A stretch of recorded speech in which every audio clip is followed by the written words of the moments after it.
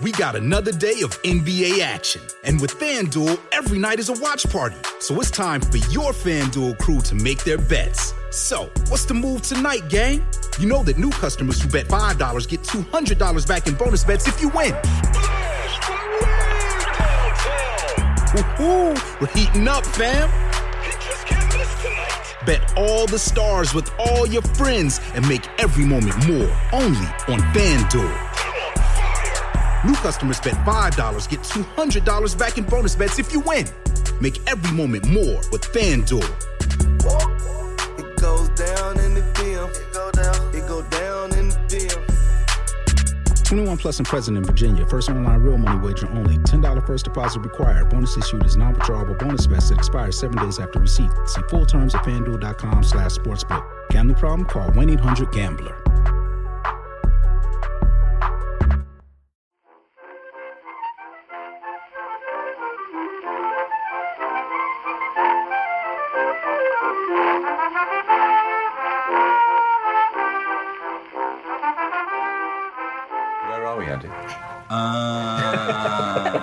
If it's Tuesday, we must be on the left bank in Paris. Yeah, you can almost hear the accordions in the background.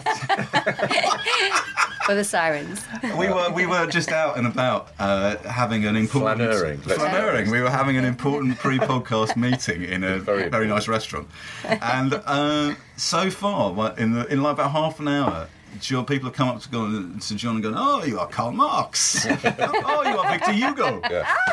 It's great. So you can have a permanent stand here at the bookshop. I'm totally coming to live here. Yeah, definitely. You can live All here. I get in London is men coming up to me saying, "What do you use on your beard? Do you use oil? Can I touch it?" No, you can't touch it. Yeah, I'm afraid. At Shoreditch, it's impossible to go out. And so we're sitting in the library, and the library is open. The Sylvia Beach Memorial. Where we're going to do the intro. I'm just interested. It's open to people to come up and browse, and can they be allowed to normally borrow when there books? aren't podcasts? Yeah. Yeah, no, it's open at all times. The bookshop's open 7 days a week, 10 a.m. till 10 p.m. And George, who founded this bookshop, was very intent on keeping a sort of non-commercial side of the bookshop. And so the whole of the first floor, apart from the poetry corner, are books that are just here to read. I think anyone who comes here... I came here for the first time in 1981 when I was 18. And it was before I'd been to university, so I was doing my usual... And it lodges somewhere in your head, this place. I mean, I haven't been to City Lights, but I'm sure that's the same. And I ended up being a bookseller. And I'm sure in some part of...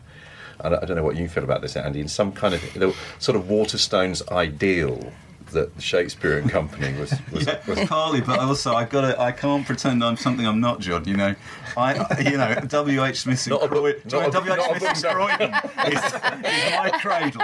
That's so it would have been lovely to have Shakespeare and Co. as an inspiration, but we didn't really have one. Early days of Waterstones, when we used to talk about the books bookshops that inspired us, and John Sandow and Shakespeare and Co. and City Lights, Tattered Cover, all these bookshops. Venerable institutions came up. I mean, I have to say, I don't think many of the Waterstones came anywhere near. Although there were one or two. The early one, yeah. Yeah, there were one or two. I mean, I think, at its best, High Street Ken and the brilliant Robert Topping's brilliant bookshop in Manchester. Bath. And Bath had some good. But it still does, of course, should anyone be listening. It does feel, in that slightly pretentious way that one has, but, that great line about T.S. Eliot had about a kneeling, where a place where prayer had been valid. I do feel this is a place where reading has been proved valid. That over generations of people, you do feel there is almost a kind of a sense of it being a shrine to a certain kind of values, reading, literature, things that matter. Well, let's go ahead and desecrate the shrine. Yes. Are we going to do this? Let's go. Okay, hello and welcome to Backlisted, the podcast that gives new life to old books. This show is a special edition, as we've decamped from our usual berth around the kitchen table of Unbound, the website which brings authors and readers together to create something special. Instead, we're gathered around a rickety table in the first floor library of the legendary Parisian bookshop, Shakespeare and Company, looking out from the left bank over the Seine to the front of Notre Dame. As a view, it's Hashtag not bad. I'm John Mitchinson, the publisher of Unbound. Oh dear. And I'm Andy Miller, author of The Year of Reading Dangerously. And joining us today are Adam Biles. Hello, Adam. Hello. Adam is a writer and novelist, and his book Feeding Time is published by the Galley-Beggar Press. Adam is an expat Englishman, and he has lived in Paris for the last... Almost 13 years. Almost 13 years. I noticed that you were described in The Guardian, Adam, as, quote, a megawatt talent. That's spelled W-A-T-T, not W-H-A-T. Also, Adam works here at Shakespeare & Co. And last year I did an event here a year ago, which was huge fun. God, I knew you were going to bring this up. Yeah, you did. You had a year to be ready. He and I both undertook to, at the suggestion of a customer in the shop, to read The Little Prince by Antoine de Saint-Exupéry. I read it the next day and thought it was amazing. Adam, what did you think? I don't like to be told what to do. So a whole crowd shouting at me that I will read The Little Prince. Didn't work. I'm so sorry. Shocking. That's one of our top 3 sellers as well. It's really good. I've never read it. And Dan Kieran, my co-founder of Unbound, it's his favourite book in all the world. Not being funny. Have you read it, Sylvia? Yeah, I've read it a long time ago. Okay, so we're both saying to the other two members of the party today, you should read it, it's really good. Have you read it? Yeah, I've read it. Matt's here as well, everybody. I could draw an elephant.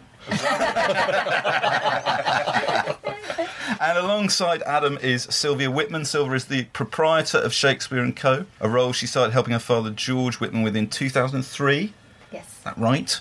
And when did your father move into these premises for Shakespeare & Company? He opened Shakespeare & Company here in 1951. Woo. He arrived in Paris in 1946 on the GI Bill, and he moved into a hotel on the Boulevard Saint-Michel, and he left his hotel door open at all times, and he filled his room with books. And at some point, his friend that he met here, Lawrence Ferlinghetti, said, George, you really should open a bookshop because you're just stuffing this hotel room with books and people are hanging out here, but, it's getting a little small. And so he found this amazing space here, which is it's a 17th century building opposite Notre Dame. It's a really magnetic part of Paris. Totally. I feel like we're here in the library, and I feel like I'm sitting inside of the perfect backlisted listener's head. So I can look up, I can read from where I'm sitting, I can see books by Winston Graham, I can see As If by Magic by Angus Wilson. Nicholson's Ghost by John Gardner, a book I've always wanted to read. I mean, it's Henri Consul, Graham Greene, just in the corner. Upstairs there's a copy of Dentistry and Its Victims. Oh, is it on the 3rd floor? Yeah. Have you read it? There's such an eclectic... No, Yeah, I haven't read that one. It's not even on my list, but there's such an eclectic mix-up there. A lot of medical textbooks as well. Yeah, next to Stalin biographies and... Which Burroughs referred to quite a lot, right? He did, because he was did some researching research. and writing. Yeah. On the Naked Lunch. And you have a cafe here, and you have the antiquarian bookshop next door. Yes, we have. Yes, you don't need to leave. We're trying to make it a space where we will lock people in, especially writers, for a long time. No, we have the cafe we opened 2 years ago, and surprisingly, because last year was quite difficult after the attacks, Of course. we were very nervous about the fact that we just opened a cafe. But actually, it brought us a lot of French customers, and it really saved us great. last year, which was fantastic. It's great coffee as well. And good coffee. So the book that we're here to talk about with Adam and Sylvia is À Rebours, Against Nature, Against the Grain, depending on how you translate it, by J.K. Huysmans. So we're going to come on to that in a minute. But John, I have to ask you, as is traditional, even though we're in Paris, let's not talk about being in Paris. What have you been reading this week? I've been reading a collection of stories published last year by Jessie Greengrass with the brilliant title, An Account of the Decline of the Great Auk According to One Who Saw It. It's... we were talking earlier, Andy, but there's an amazing... seems to me that there's been an amazing renovation of the short story in I know everybody says that this is happening and then it goes away again, but I think there are a group of younger women writers who's published amazing debut collections, I'm thinking about Atrib by Ely Williams, who we talked about. I'm thinking about Pond by Claire Louise Bennett. Joanna Walsh, who was a guest on Backlisted. But Jessie Greengrass, it's that sort of crackle of excitement when you read someone. The stories are very, very strong in this collection. They're not all equally strong, but her use of language, her precision, it's as good a first collection as I can remember reading, and it's been a very, very good year for first collections. When was that published? It was last year. It's won the Edge Hill Short Story Prize, and it also won a Somerset Maugham Award. She's just about to release a new novel, which I've read, which is also brilliant. So that's I know that's always the difficult second album problem. You've done a collection of stories and how about a novel? Well, she's made that transition. That novel is called Sight, and this was a John Murray original. Very, very good editor at John Murray, bringing out, I think, a lot of really strong and interesting debut collections. But the stories are, they range from the opening story, which is a very powerful sort of briny account by a sailor of the horrific destruction of the great auk. These birds were unable really to fly, and they were. I'll read a tiny passage in a moment to give you a flavour of it. There's a sort of. I was thinking of things it reminded me of. There's a theme of isolation and coldness and salinity in the book. There's an amazing, very Huysmans story about a woman who is imagining she's got different lives for herself, including being an observer of polar bears in Svalbard, in that sort of way that Huysmans imagines going to London and doesn't actually get there. There's an amazing account of Paracelsus, the kind of alchemist, 16th century alchemist, drinking in taverns and challenging people. She does historical, she does contemporary. Two of the stories are set in the future in that kind of. I'm thinking of Sarah Hall, another great short story writer, her Madame Zero collection that we talked about. There's a brilliant story set in a call centre. I'm going to read a tiny little passage from that as well. It's about class. There's a great last story where a woman goes back to. She takes the train journey back. It's called Scropton, Sudbury, Marchington, Uttoxeter, and she basically, her parents were greengrocers, and she goes to a public school, and she's embarrassed by the fact that the greengrocers sort of lies about. And then she has midlife crisis and ends up taking the train journey back and stands in the pouring rain for about 4 hours outside the greengrocer's shop and has a sort of... the book's it's about the precariousness of self. One story, there's a man whose whole life he starts to see ghosts, and more people die, and more ghosts sort of, they don't really say anything to him, but they're just around. He has to sort of live through them. So the connection past, present, history, it's a really, really ambitious first collection. But let me read to you. I'll read two really short bits just to give you some flavour. This is towards the end of the account of the decline of the Great Auk, the title story. Here is the truth. We blamed the birds for what we did to them. There was something in their passivity that enraged us. We hated how they didn't run away. If they'd run away from us, we could have been more kind. We hated the birds. When we looked at them, we wanted nothing more than to smash and beat and kill. We felt in them a mirror of our sin, and the more we killed of them, the cleaner we became. Sometimes we would be 2 days at the killing, or 3 even, and we wouldn't sleep. We would keep at our slaughter through darkness with the light from the fires only, and in the morning the bodies thrown from the cliffs would cover the sea for yards around the rock. The eggs we trampled, dancing across them in our boots. No matter what we did, the birds stayed huddled to the rock, waiting for us to reach them. This is why we killed so many of them, because of this way they had of watching us. This was why we killed so many more than we needed, without thinking about what might happen next year. This and the way their numbers deceived us, making us think there could be no end to it, but we could go on and on forever. It was a kind of madness they caused in us, and afterwards we would be exhausted. On the way home, we wouldn't talk about what had happened, but only about how much money we could make from the feathers. But alone with ourselves, we blamed the birds. Wow. I love that last line. Honestly, she writes sentences, and you don't get this very often, where you think, I don't know why I bother. I mean, really, really incredibly assured. Just very, very quickly, and then, because it's just a totally different thing, it is a much shorter bit, this. Just to say about the woman in the call centre, I tried to sound like someone who's answered the phone in the bath, or like someone who was worrying that what's on the stove might burn. I tried to sound like someone who was afraid of flying. I tried to sound like Columbo. I tried to sound as if I was successful and in control of myself and my destiny. Sometimes I try to sound like an old-fashioned Hollywood starlet. I lower my voice to a whisper and make it deep and husky and fill it with breath. I try to sound as if every word I utter is an invitation. I try to sound as if what I'm saying is laced with eroticism. In this voice I say, "Can I take the long card number?" I say, "We can also offer you insurance from as little as 99% per month."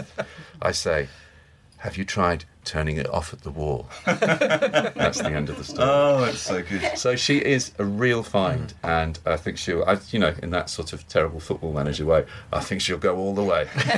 Do we think that we've talked about short stories quite a lot on Backlisted, and we like reading short stories. I think bookish people like reading short stories. Yeah. Do you feel there is a kind of short story renaissance going on? Is that making its way out into the world? I think so, yeah. Yeah, well, I mean, they're always popular. I mean, I don't know if the Renaissance, in as much as I'm not sure they ever really went away. No. There is a sort of feeling, there was for many years, and there might still be, that people don't buy, the public do not buy volumes of short stories in quantity. Well, worse than that, I think it's that publishers don't commission them, and I think maybe that's changing a little bit. We get a lot of story collections coming through at Unbound because it's a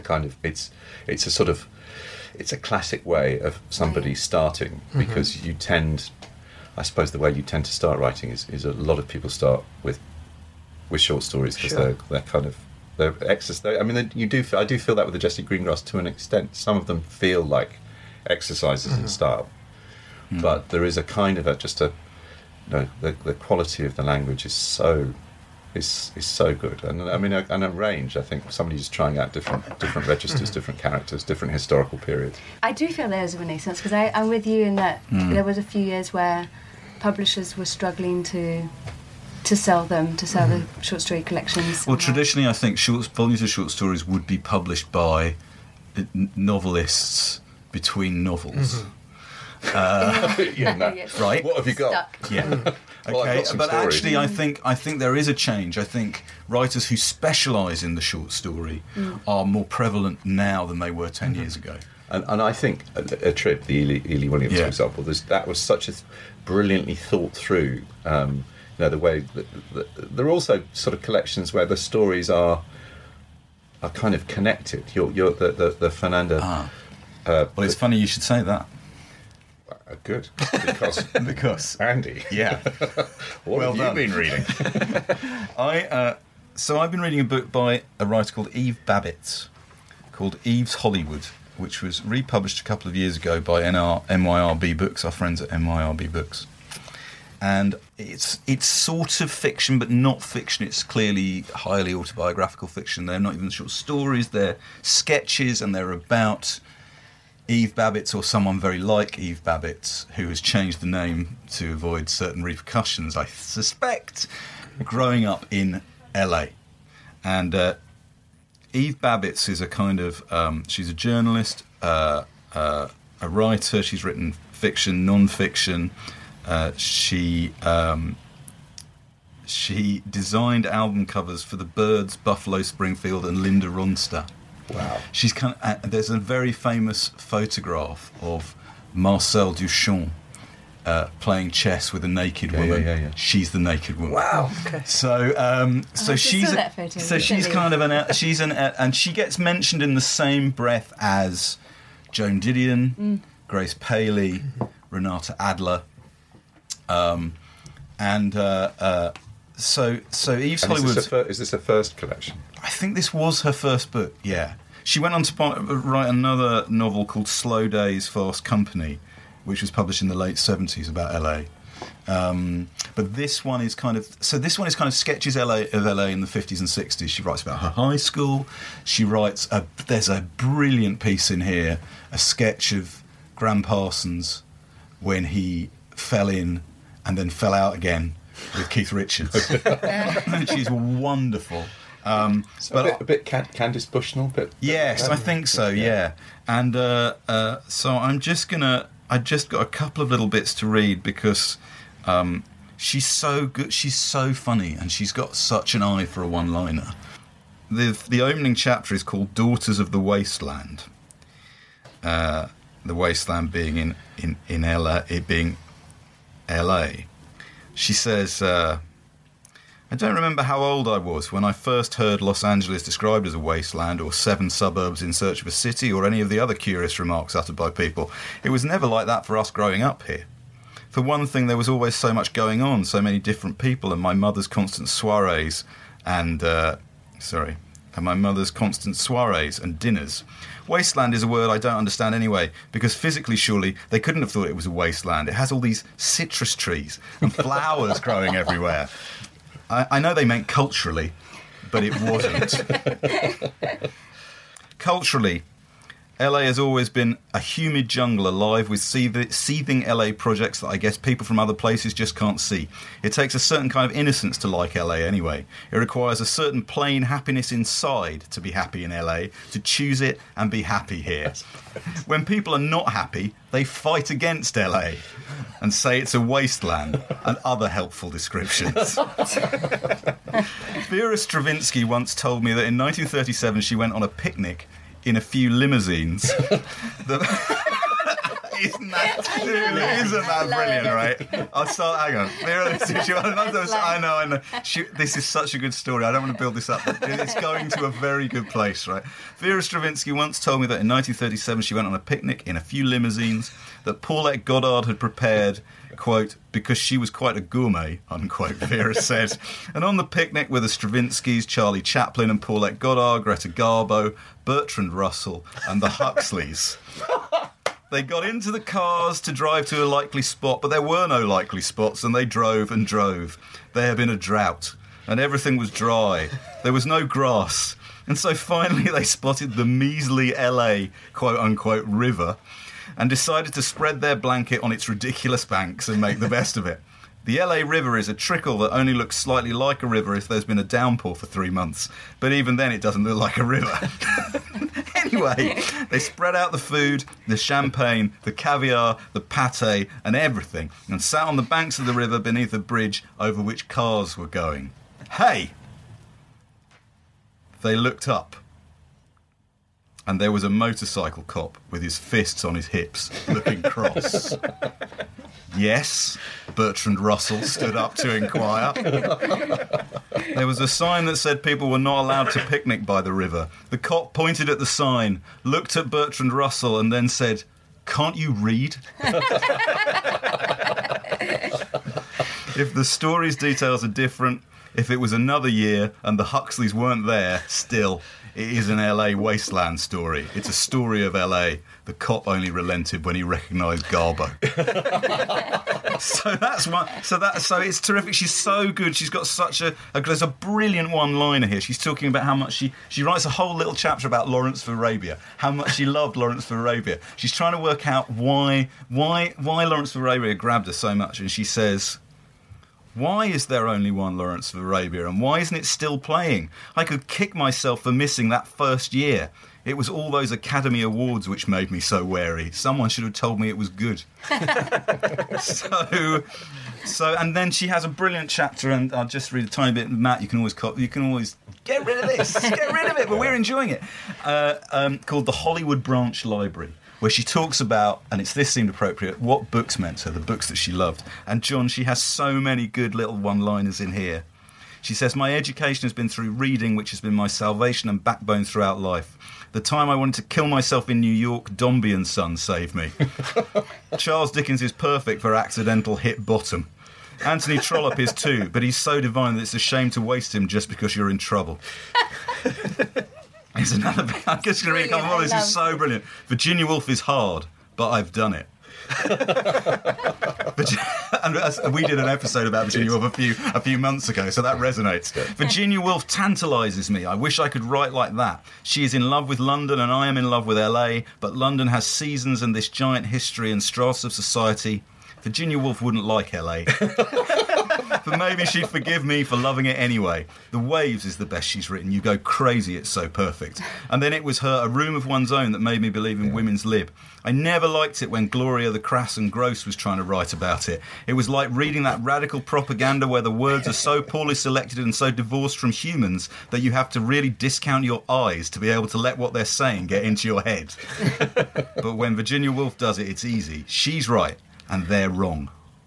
And she's got another couple of things. I love that description of like how this book is so good. I mean, this is just pure enjoyment, man. Is it a reissue so or what? Yeah, it's a reissue. It's in the early 70s. Great. And it was out of print for 30 years or something, 40 years. The picnic scene just sounds like some sort of really niche fan fiction. Yeah. Exactly what Can't you read? So we've got Chapman, we've got the Bertram. Who else should we invite? I've read Proust all the way through because everyone said I'd like it.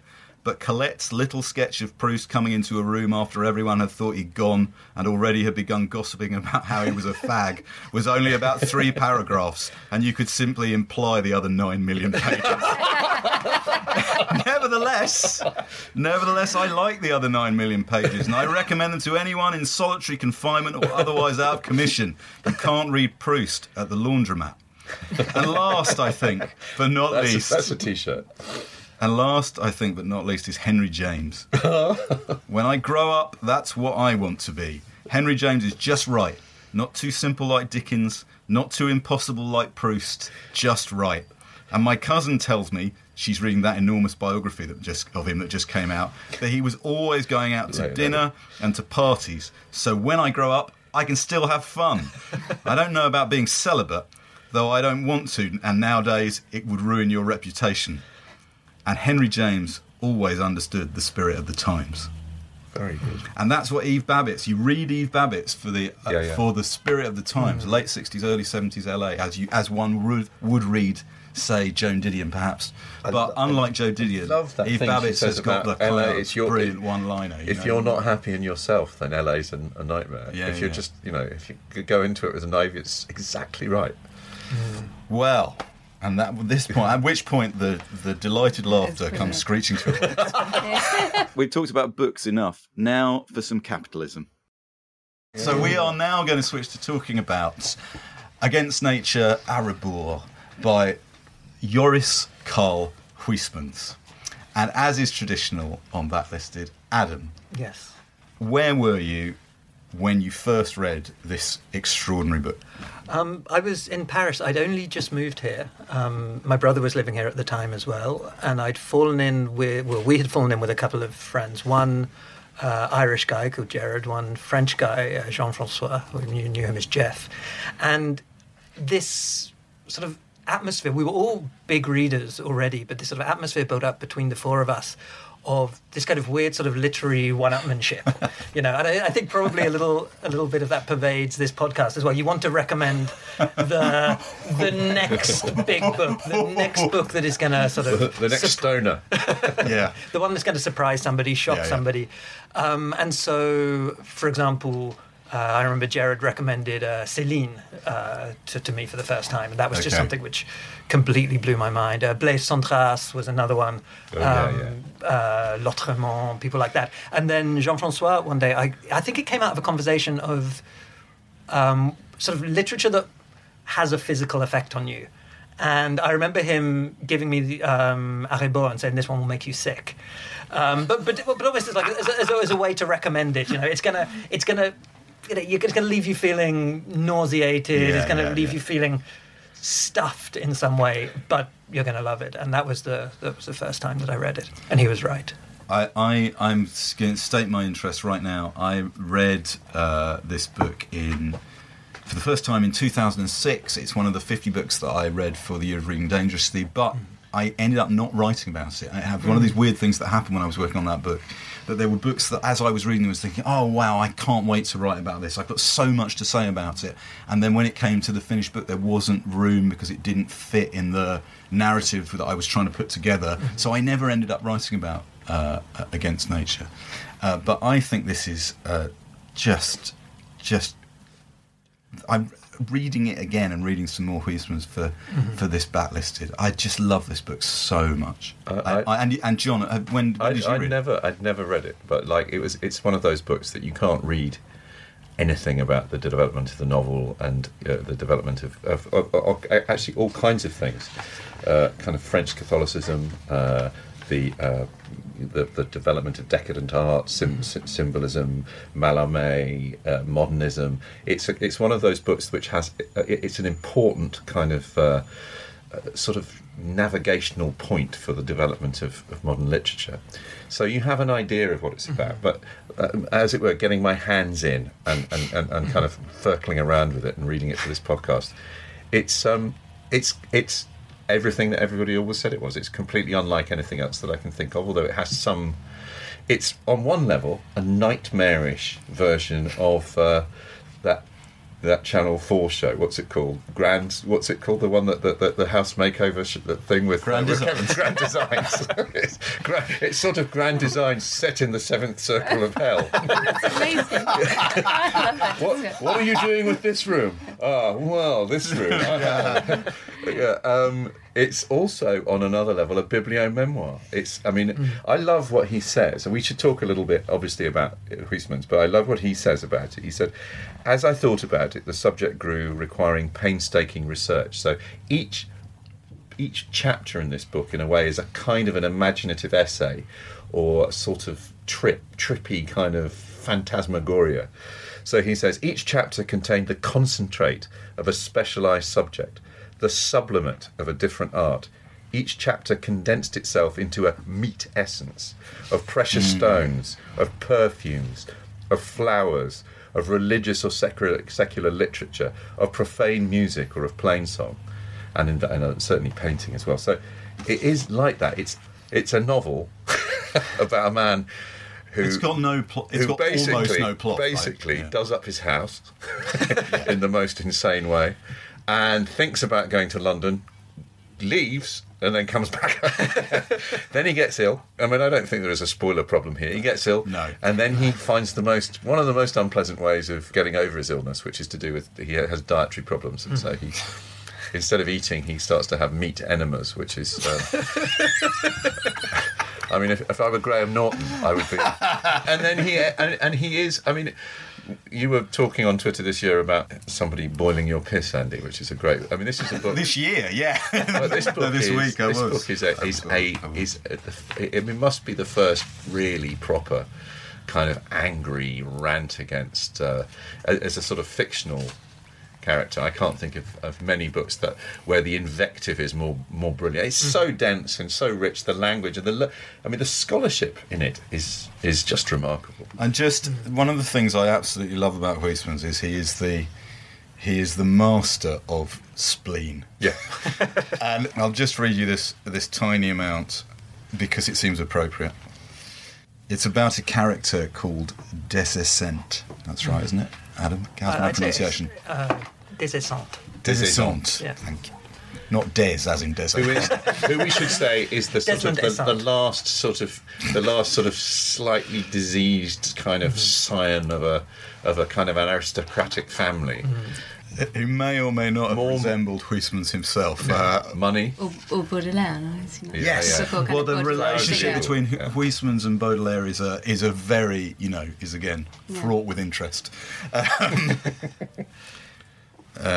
Descent dropped these people and sought the society of men of letters. Oh, yes. Imagining that theirs must surely be kindred spirits with which his own mind would feel more at ease. A fresh disappointment lay in store for him. He was revolted by their mean, spiteful judgments, their conversation that was as commonplace as a church door, and the nauseating discussions in which they gauged the merit of a book by the number of editions it went through and the profits from its sale. At the same time, he discovered the free thinkers, those bourgeois doctrinaires who clamoured for absolute liberty in order to stifle the opinions of other people, to be nothing but a set of greedy, shameless hypocrites whose intelligence he rated lower than the village cobblers. His contempt for humanity grew fiercer, and at last he came to realise that the world is made up mostly of fools and scoundrels.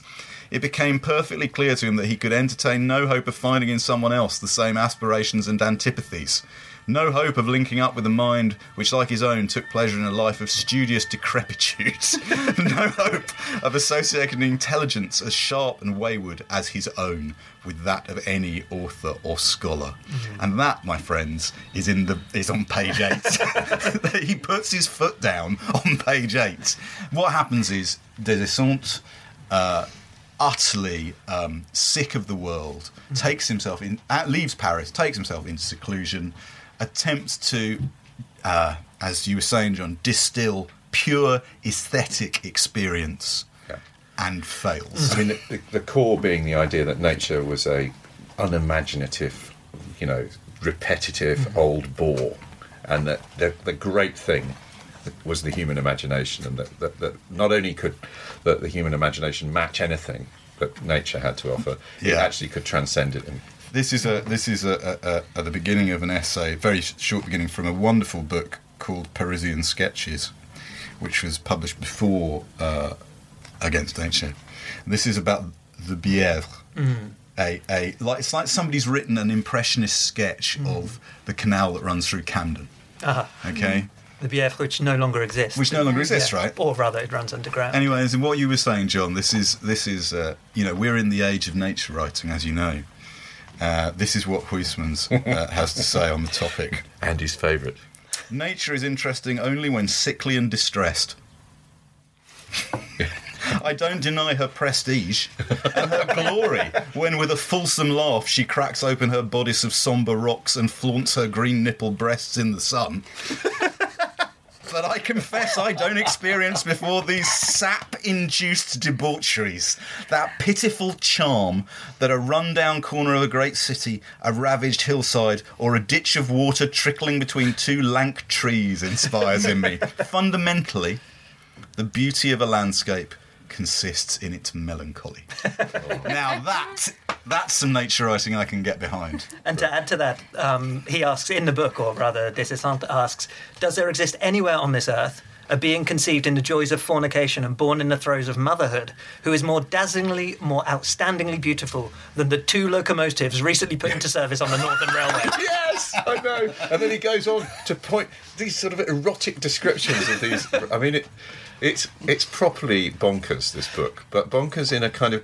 I wonder if this, it's the appât le bourgeois, that kind of anger against sort of. I know it's there in Swift, but it does seem to be one of the. This is one of the great angry books. Well, France has a great tradition, doesn't it, of appât le bourgeoisie from Molière, Huysmans, Gainsbourg, Welbeck. We're going to come on to Welbeck because of the links between Huysmans and Submission. That's when I read just a few paragraphs of this book in French, was when it came back in conversation with Welbeck's Submission.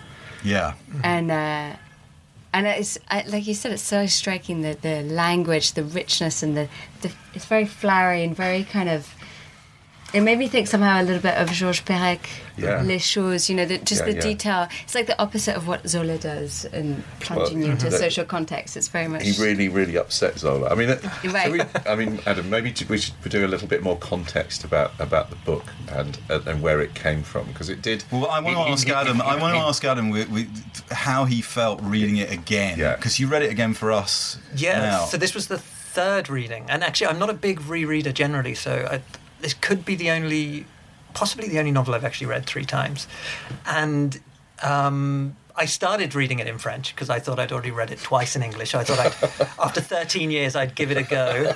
And you translate. Your French is pretty good. It's all right, but after probably about 15 minutes I decided I wasn't going to get very far with it. It's an incredibly dense, incredibly florid French, and also he, as I think we're going to talk about later with Andy, like this He coins quite a few words as well. So when you're not 100% stable, let's say, in your appreciation of a language, you're not entirely sure whether he's leading you up the garden path or whether it's just your inadequacies with a language that. I will say. I mean, we were talking about this.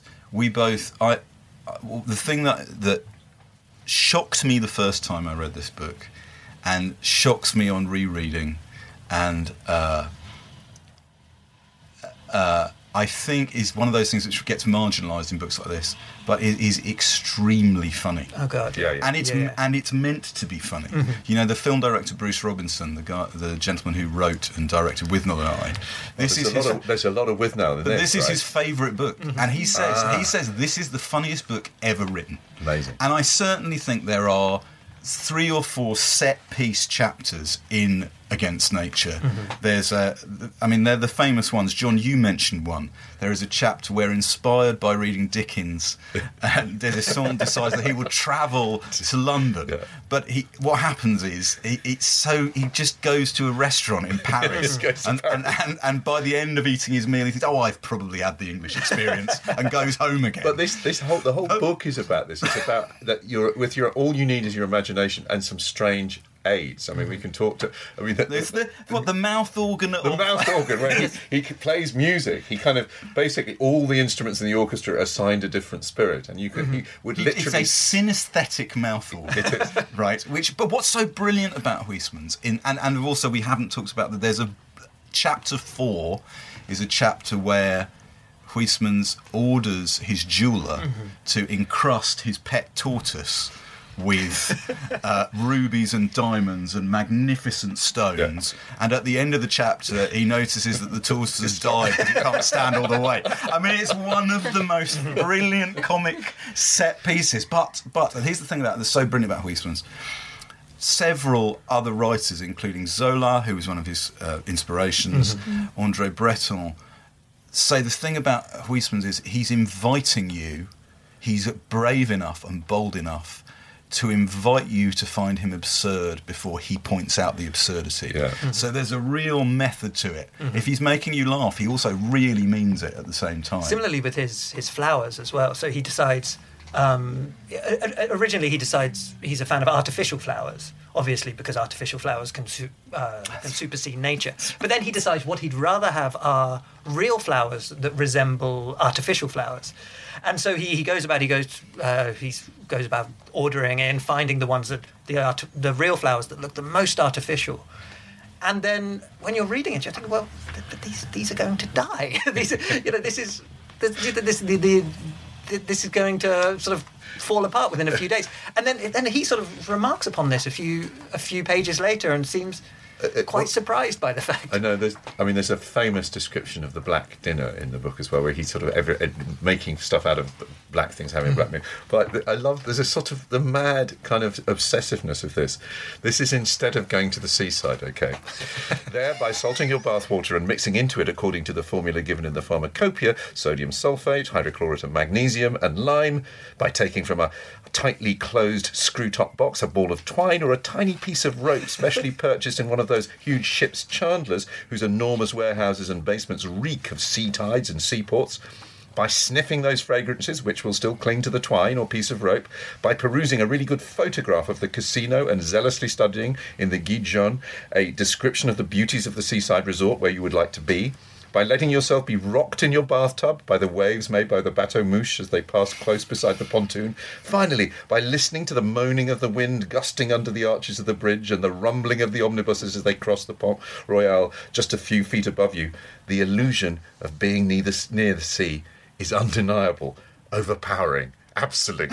It's just a man in his bath, sniffing bits of rope, looking at photographs, pretending he's in the seaside. I mean, there's nothing. I don't think there's anything in literature up to that point quite as mad as that. I mean, it is a totally. It's and yet at the same time, we'll talk about the he ends his life, obviously, not just as a Catholic, but as an oblate, But that's it as well. It's the delight in the artificial and this celebration of it. Like, even when he's deciding what colour to paint his rooms, he decides against painting one of them purple because he says it is possible to see purple by ingesting a specified amount of santonin, and thus it becomes a simple matter for anyone to change the colour of his walls without laying a finger on them.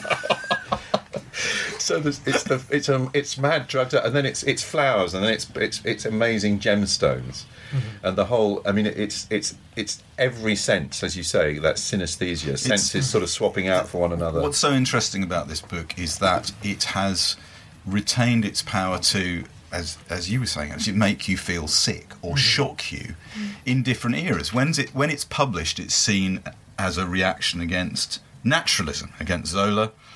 It's described famously as a breviary of the decadence. It's as a decadent text that Oscar Wilde discovers it, adores it, makes it one of the motive in the plot of the Portrait of Dorian Gray, that Dorian Gray, this evil book, this decadent book, falls into his hands and corrupts him. It seems to be corrupted. It's not published properly in English until the 1950s. Really? And is then adopted by the 60s generation as this kind of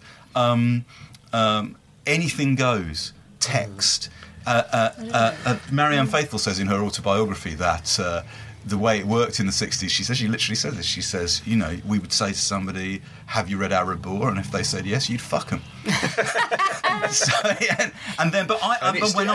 That's still going. My friend Chris Sullivan, who was in Blue Rondeau Turt's 80s, wag club. It's one of his favourite books. He wrote an essay saying, it was he didn't know whether Bowie had read it, but he was pretty sure Bowie had read it because Des Esseintes is a there is that sense of the outsider, the person who just doesn't want to be like everybody else, who can't stand. I mean, the final Jeremiad against the bourgeoisie in this book is it's just one of the great sort of bird flipping moments in literature. The first time I read it, and indeed reading it again, I don't know what you feel about this. I felt it was a book, like I say, it speaks to different generations. It felt like a book about consumerism. Yeah, completely. So modern, the idea of somebody who is able to get whatever they want, to have a surfeit of everything. And what spiritual effect does that have? They're empty. He exhausts it. He's left with. He throws himself on the mercy of the Catholic Church. That's how the book ends. When it was published, wasn't it? Didn't he become a sort of figure that everyone wanted to be like? He says idolised. He says Rebours, this is him writing 20 years afterwards, Rebours fell like a meteorite into the literary fairgrounds, exciting both stupefaction and anger. The press were thrown into total confusion. Such ramblings and ravings had never been seen. After describing me as a misanthropic impressionist and calling Des Esseintes a maniac and an imbecile of a complex kind, the academics like Monsieur Lemaitre waxed indignant because I did not sing the praises of Virgil. And it goes on. It's sort of in all this hurly-burly, only one writer saw clearly, Babet d'Orvilliers, who incidentally did not know me at all. And then he goes on to say that the great line that he says, after such a book, the only thing left for the author is to choose between the muzzle of a pistol and the foot of the cross. There it is. The choice is made. So it was immediate success when it came out? Yes, it's a huge success. It's scandalous. It defines the particular era. It wouldn't be an episode of Backlisted if I didn't mention the Bruckner moment. Anita Bruckner, as luck would have it. Anita Bruckner in her book The Genius of the Future, but republished here in Romanticism and its Discontents. She has an essay about Huysmans. I'm just going to we normally do the biographical thing about Huysmans. I'm going to give you he was born in 1848. He died in 1907. He lived up the road from where we are now for the most part of his life. Never married. And then I'm going to hand over to Dr. Bruckner. This is how she introduces Huysmans in a single paragraph. The most brilliant of the critics, the most ardent of the disciples, the most outrageous of the solipsists, and the most sadomasochistic of the romantics was J.K. Huysmans, whose desire to be not only Baudelaire, but Edmond de Goncourt and Zola combined overtook him at an early age, but was discarded when his moi pointed out to him a more excruciating form of self-denial. The story of Huysmans' career and his life is a series of novels that move from naturalism to decadence to Satanism in Là-bas to a trilogy of novels based around his conversion to Catholicism. And Bruckner describes it as a Calvary. It's a spiritual autobiography spread through 30 years of writing fiction. I also just want to bring to your attention this magnificent book that I read last week, The Life of J.K. Huysmans by Robert Baldick, which was written in 1955, published in 1955. Absolutely incredible book, one of my favourite books that I read this year. Was it published alongside his translation? Yes, it was. Yeah. And he describes it thus. He says, besides their interest and importance as human documents, Huysmans' novels have considerable historical significance, since each of his major works epitomises some vital phase of the aesthetic, spiritual or intellectual life of late 19th century France. Thus, à Valo, the missile of minor misfortunes, is permeated with the pessimistic spirit of the post-war years and impregnated with the ideas of that period's favourite philosopher, Arthur Schopenhauer. Rebours, which Simons aptly called the breviary of the decadence, expressed the tastes and aspirations of an entire generation of writers and artists, and its hero, as Gustave Jeffrey observed, embodies part of the soul of the dying century.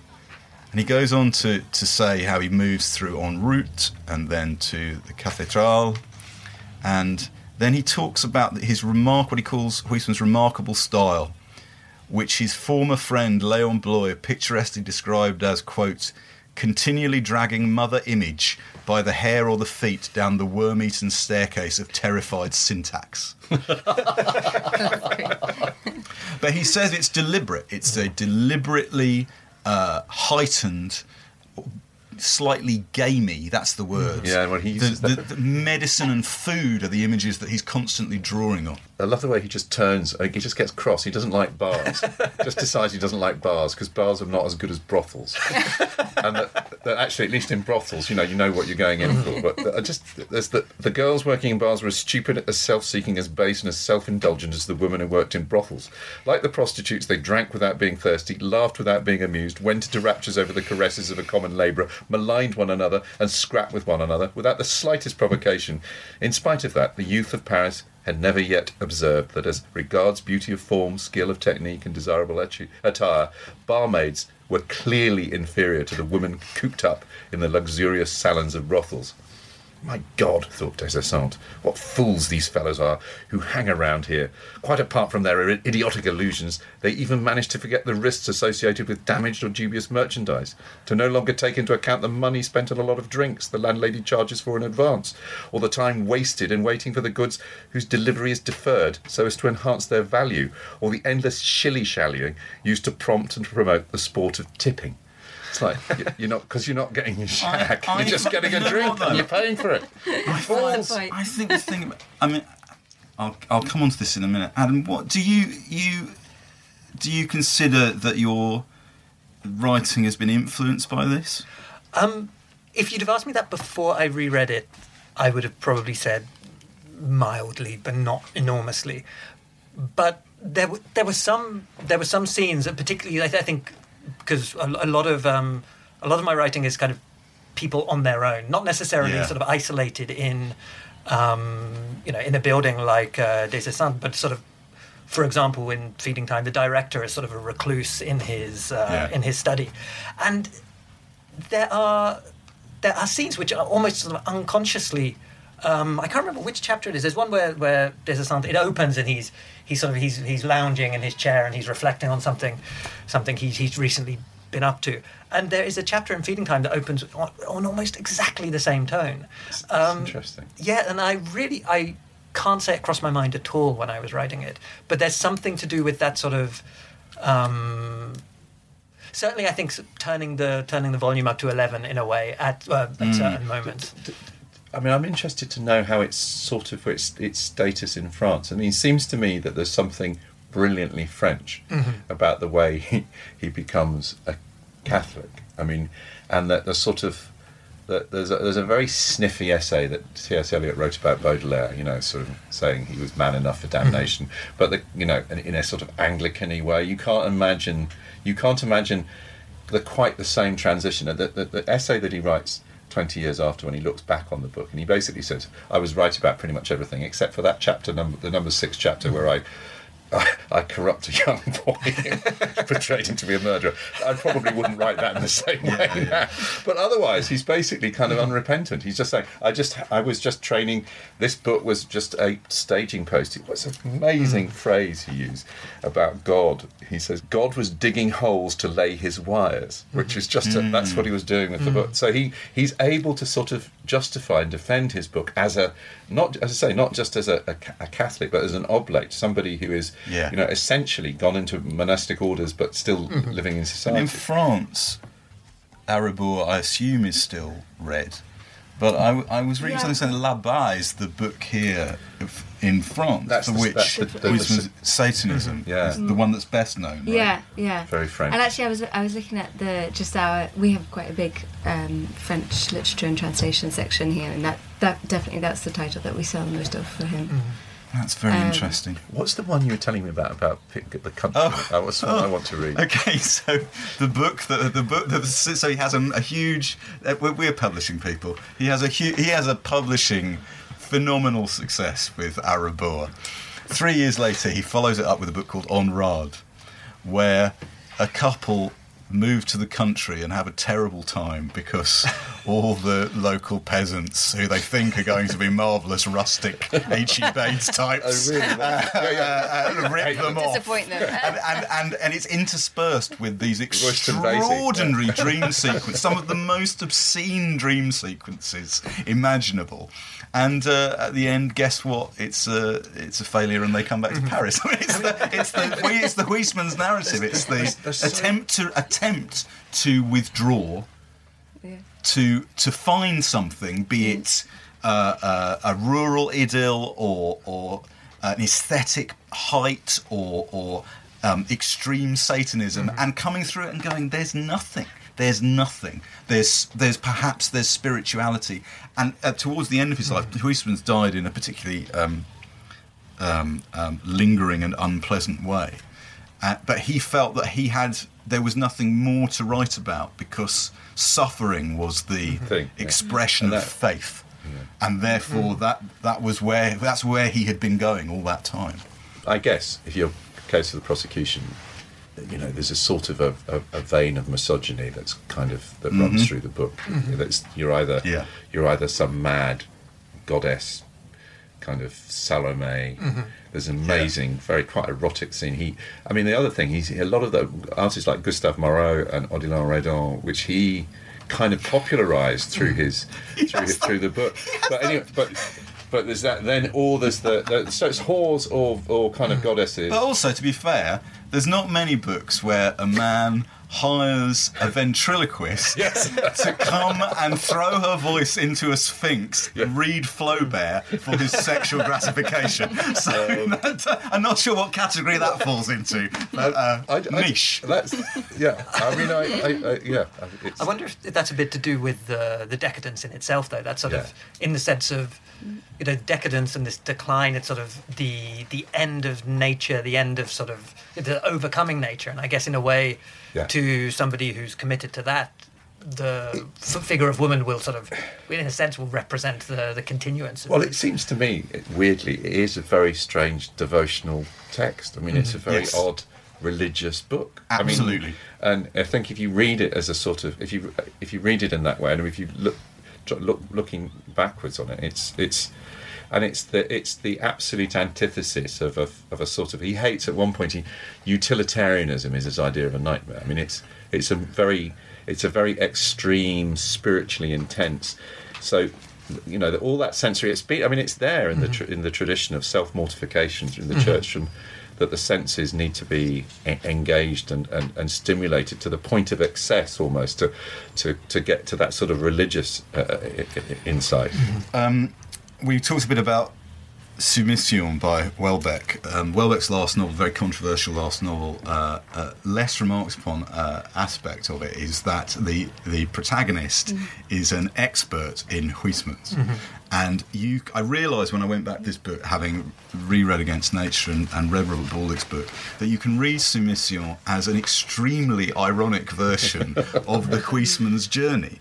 That Welbeck's protagonist has a moment of spiritual awakening, deeply ironically, when he converts to Islam because he's totally lost faith in Huysmans. that's the story of the book. And there's a bit here by Welbeck. If you're playing Andy Miller Bingo at home, you'll realise that I've managed to include both Welbeck and Anita Bruckner in this. But have you got the Kinks in yet? I haven't quite. I just want to read a couple of paragraphs. So the book starts with the description of Huysmans and studying Huysmans. He says, Welbeck's protagonist says, "The academic study of literature leads basically nowhere, as we all know. Unless you happen to be an especially gifted student, in which case it prepares you for a career teaching the academic study of literature. It is, in other words, a rather farcical system that exists solely to replicate itself and yet manages to fail more than 95% of the time. Still, it's harmless and can even have a certain marginal value." And then he goes on to say, how do you follow Rebours? The obvious answer is with great difficulty. Indeed, En Rade, which follows Rebours, is a disappointing book. How could it not be? And yet, if its faults, its air of stagnation and slow decline, never quite overcome our pleasure in reading it, this is thanks to a stroke of genius on Huysmans' part, to recount, in a book bound to be disappointing, the story of a disappointment. The coherence between subject and treatment makes an aesthetic whole. It gets pretty boring, yes, but you keep reading, because you can feel that the characters aren't the only ones stranded in their country retreat. Huysmans is stranded there too. It would almost seem that he was trying to go back to naturalism, the sordid naturalism of the countryside, where the peasants turn out to be more abject and greedy even than the Parisians. And so on and so on. I mean, that's wonderful. So, Adam, is this a good place to start with Huysmans, do you think? I think it's the only place to start with Huysmans, to be honest. It's, none of his books are going to be easy, I think, and none of them are... I think maybe Là-bas is a bit more narrative-driven. Yeah. But it's just sort of... The reputation of this book overhangs Huysmans as a writer so heavily that I don't think... Sort of all of his other books, in a sense, gravitate around it. I think it is completely exhilarating. Mm-hmm. I think it is a totally... We overuse this word here, but it is remarkable, and it is extraordinary, and it is unique. There is other... Most books are like other books. This is like no other book. There's one moment where he's talking about Moreau in the text, actually, and he says, with no real ancestors and no possible descendants, he remained a unique figure in contemporary art. And that sentence really stood out to me as something that could equally be applied to this novel, if you want to call it that. If it's that, absolutely. Who knows what it is? Who knows what it is? But I found the piece. So this is the best defence of literary elitism. It's just a really short. He said he's basically this idea of you could boil it down. A novel you ought to be able to boil down by taking out all the ridiculous, superfluous descriptions, boil it down to a tiny couple of pages. Thus condensed into 1 or 2 pages, the novel would become a communion of thought between a magical writer and an ideal reader, a spiritual collaboration of a handful of superior beings scattered throughout the universe, a treat for literary epicures, accessible to them alone. That's what's so interesting about that? That is Joyce's definition of the perfect reader. Who are you writing Finnegan's Wake for? A reader who doesn't exist, who is able to comprehend what I'm trying to do. Yeah. Well, it was there, and that sense of, the universe, God paring his fingernails, and the writer being the kind of that sort of the writer as priest. It's there in Eliot as well, But should we end with... Adam, could you give us another gamey extract from the book? I marked quite a few, actually, but I think maybe just to kind of give an example of the kind of, in a sense, the underlying absurdity, but also the sort of the beauty of the construction of this book. This is quite near the beginning. This is the beginning of chapter 2, in fact, where he sold all of his goods. He's moved into his working his on house. his designs, and he's trying to figure out how to essentially eliminate as much of the exterior world as possible. So here we go, beginning of chapter 2. After the sale of his goods, Des Esseintes kept on 2 old servants who had looked after his mother and who between them had acted as steward and concierge at the Château de l'Orpe while it waited empty and untenanted for a buyer. He took with him to Fontenay this faithful pair who had been accustomed to a methodical sick-room routine, trained to administer spoonfuls of physic and medicinal brews at regular intervals, and inured to the absolute silence of cloistered monks, barred from all communication with the outside world and confined to rooms where the doors and windows were always shut. The husband's duty was to clean the rooms and go marketing, the wife's to do all the cooking. Des Esseintes gave up the first floor of the house to them, but he made them wear thick felt slippers, had the doors fitted with tambours and their hinges well oiled, and covered the floors with long pile carpeting to make sure that he never heard the sound of their footsteps overhead. He also arranged a code of signals with them so that they should know what he needed by the number of long or short peals he rang on his bell. And he appointed a particular spot on his desk where the household account book was to be left once a month while he was asleep. In short, he did everything he could to avoid seeing them or speaking to them more often than was absolutely necessary. However, since the woman would have to pass alongside the house occasionally to get to the woodshed, and he had no desire to see her commonplace silhouette through the window, he had a costume made for her.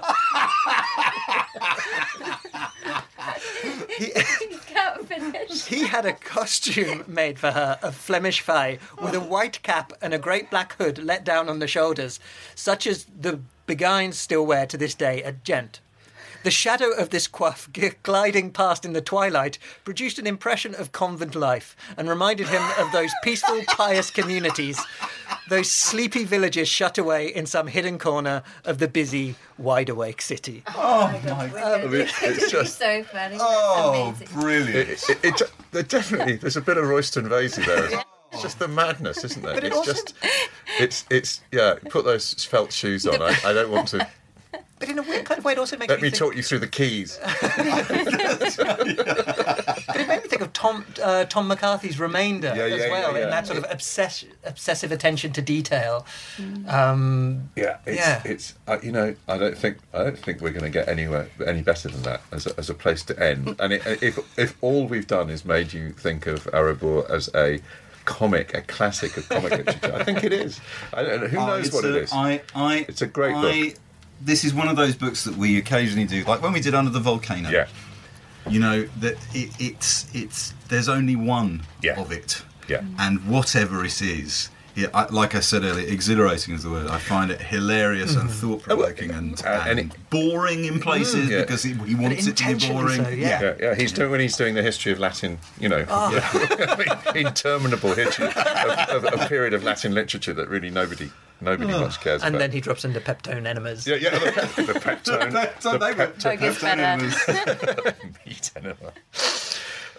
On that savoury, gaming note, we should stop. Thanks to Adam and to Sylvia and to the glorious Shakespeare & Company in Paris, to our producer Matt Hall, and thanks once again to our sponsors Unbound.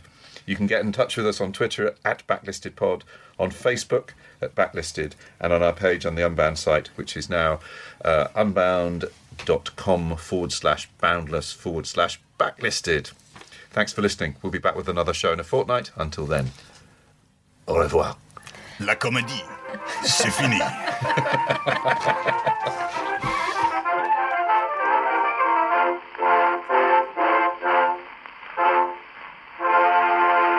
If you prefer to listen to Backlisted without adverts, you can sign up to our Patreon. It's www.patreon.com/backlisted. As well as getting the show early, you get a whole 2 extra episodes of what we call Locklisteds, which is Andy, me and Nikki talking about the books, music and films we've enjoyed in the previous fortnight.